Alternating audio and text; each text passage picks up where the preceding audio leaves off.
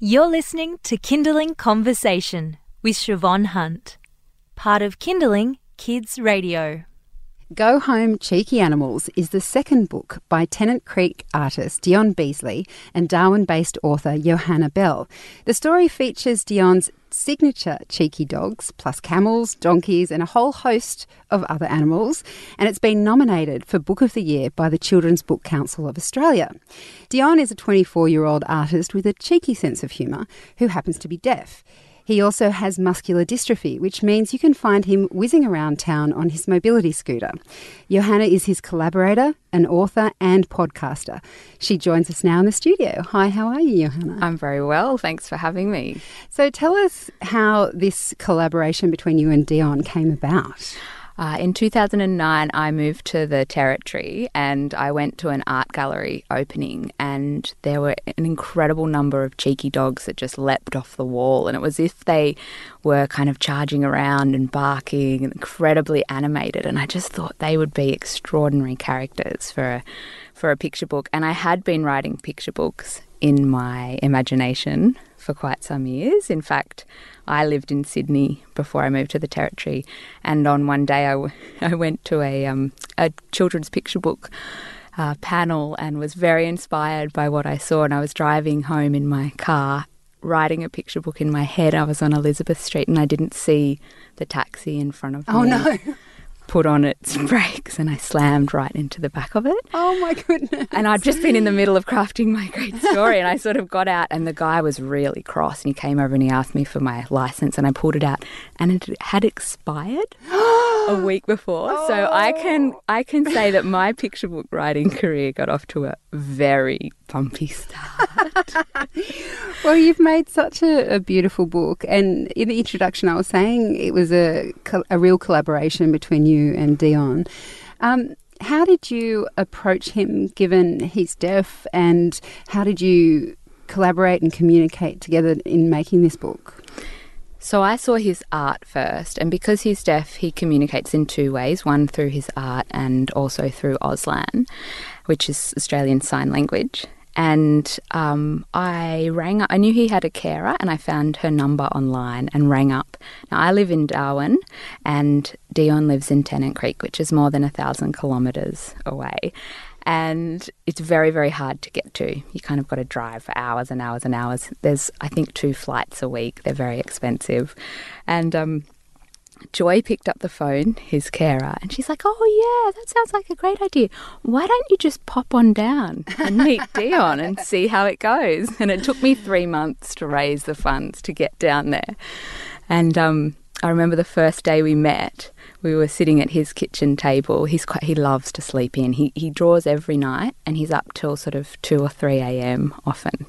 So at about 10 a.m. he wheels out in the chair, and he looks at me kind of with a sideways glance, like, who's that? And Joy signs, oh, this is, Johanna with the curly hair from Darwin. She's just flown in. And he does, you can tell he's sort of sizing me up. But within 10 minutes, I was like kind of trying with my really clunky Auslan to have this conversation.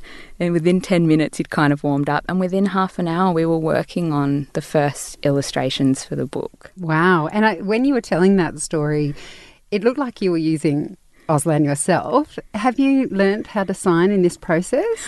I have learnt some signs, especially signs around the book. My Auslan isn't great. And I think Dion also speaks sort of his own version of Auslan too. I don't know what the term would be, but like a Creole, dialect. A dialect for Auslan. And so I know lots of signs like cheeky dog, cheeky donkeys.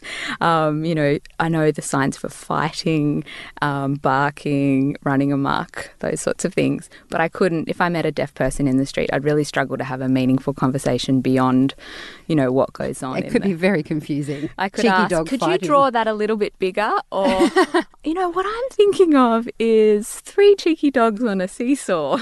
I'm sure people in the street would be looking at me like I'm kind of strange. So part of the story starts it seems like it could possibly... It is based where... Is it based in Tennant Creek, the picture book itself? It starts in Canteen Creek, which is a remote Indigenous community, a couple, maybe 3.5 hours from Tennant Creek, and it's the home of Dion's father. So his mother was from Alprolulam, Lake Nash, and his father's from Canteen Creek. And so it's a place he's very, very familiar with. And it also is very special to him in his own storytelling because you'd know that if you've been out bush and particularly to places like Tennant Creek, there's a really big problem with cheeky dogs. There's a lot of them and they are getting up to a lot of mischief, and often the dog catcher is coming around and hauling them in the back of the truck. And Dion's got these elaborate stories about dog catchers coming and hauling all the cheeky dogs off to Canteen Creek. And so for me, Canteen Creek is like where all the bad dogs go. You're listening to Kindling Conversation. I'm speaking with Johanna Bell. She's an author and journalist, and we're talking about the book that she collaborated with Dion Beasley on. It's called Go Home, Cheeky Animals. And Johanna was just talking about her collaboration with Dion, as well as where the book is set and the fact that there are so many dogs around. Now, is the word cheeky a positive spin on what could actually be a very problematic situation? Like, are these fun, happy dogs that people like having around, or are they the ones that you jump up on a sofa to get away from? Look, I think it doesn't matter where you live. Everybody knows a pretty naughty dog, and cheeky is definitely a euphemism for things like mischievous, naughty, rude. You know, they're those dogs that, you know, the ones that seem to be immodest and just kind of lift their leg everywhere. They're the dogs that are like digging things up. They're the dogs that don't seem to mind that they've, you know, grabbed hold of half your washing and pulled it off the line. So yes, there's some very kind of chaotic antics that happen. And Dion's really like the David Attenborough of camp dogs. So he spent the last 15 years observing dogs. And so he really understands the nuanced behaviour, and he also draws these really elaborate family trees of the way that all the dogs are connected to each other, the brother dogs, Wow. sister dogs, father dogs. And because he's with them every day, particularly at Mulga Camp, which is one of the communities south of Tennant Creek, when the vets come around each year to do their dog management strategy, they go to him and ask him often for his advice about which dogs are related to which and who's the sister one and where did these puppies come from and things, because he knows, because he's been observing them for so long. That's incredible. You mentioned earlier that you were originally in Sydney and then you moved to Darwin. What was it like for you, both making these approaches with Dion, working collaboratively with him, but also having access to communities that most Sydney girls probably don't ever experience? Is the book a good representation of what you found when you went there? What I love about working out bush is obviously in remote communities they're very unique places. Often the landscape, the way the kind of dynamics are set up in the communities, they're small places, everybody knows everyone and often knows everyone's business. And I had been working in remote Indigenous communities for quite some time before I moved to Darwin, so I was very familiar in that environment.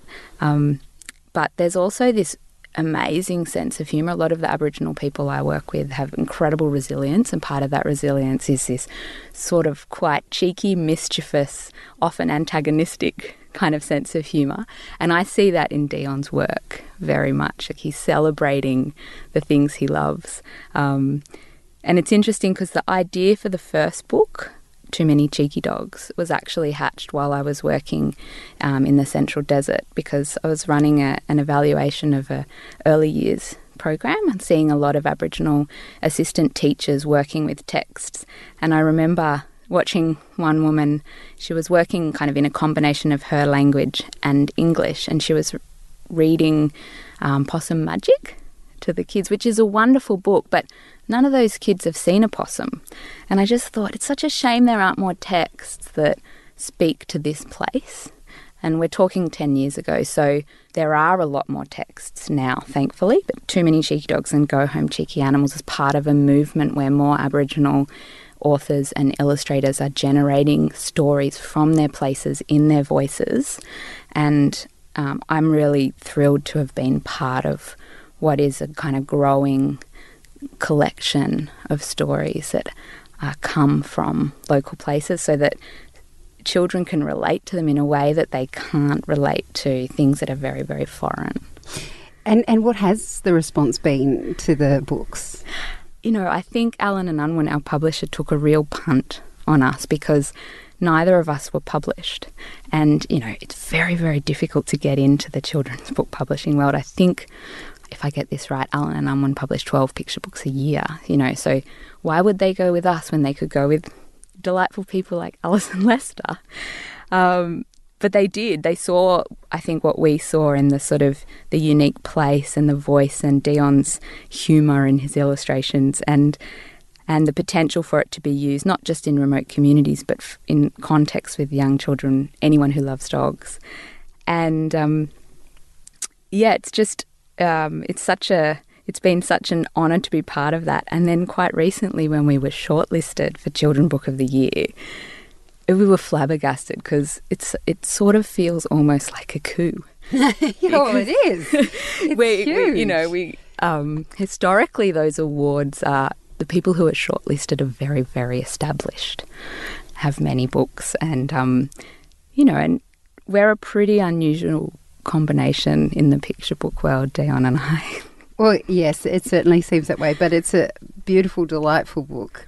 Johanna, thank you so much for coming in. Thank you.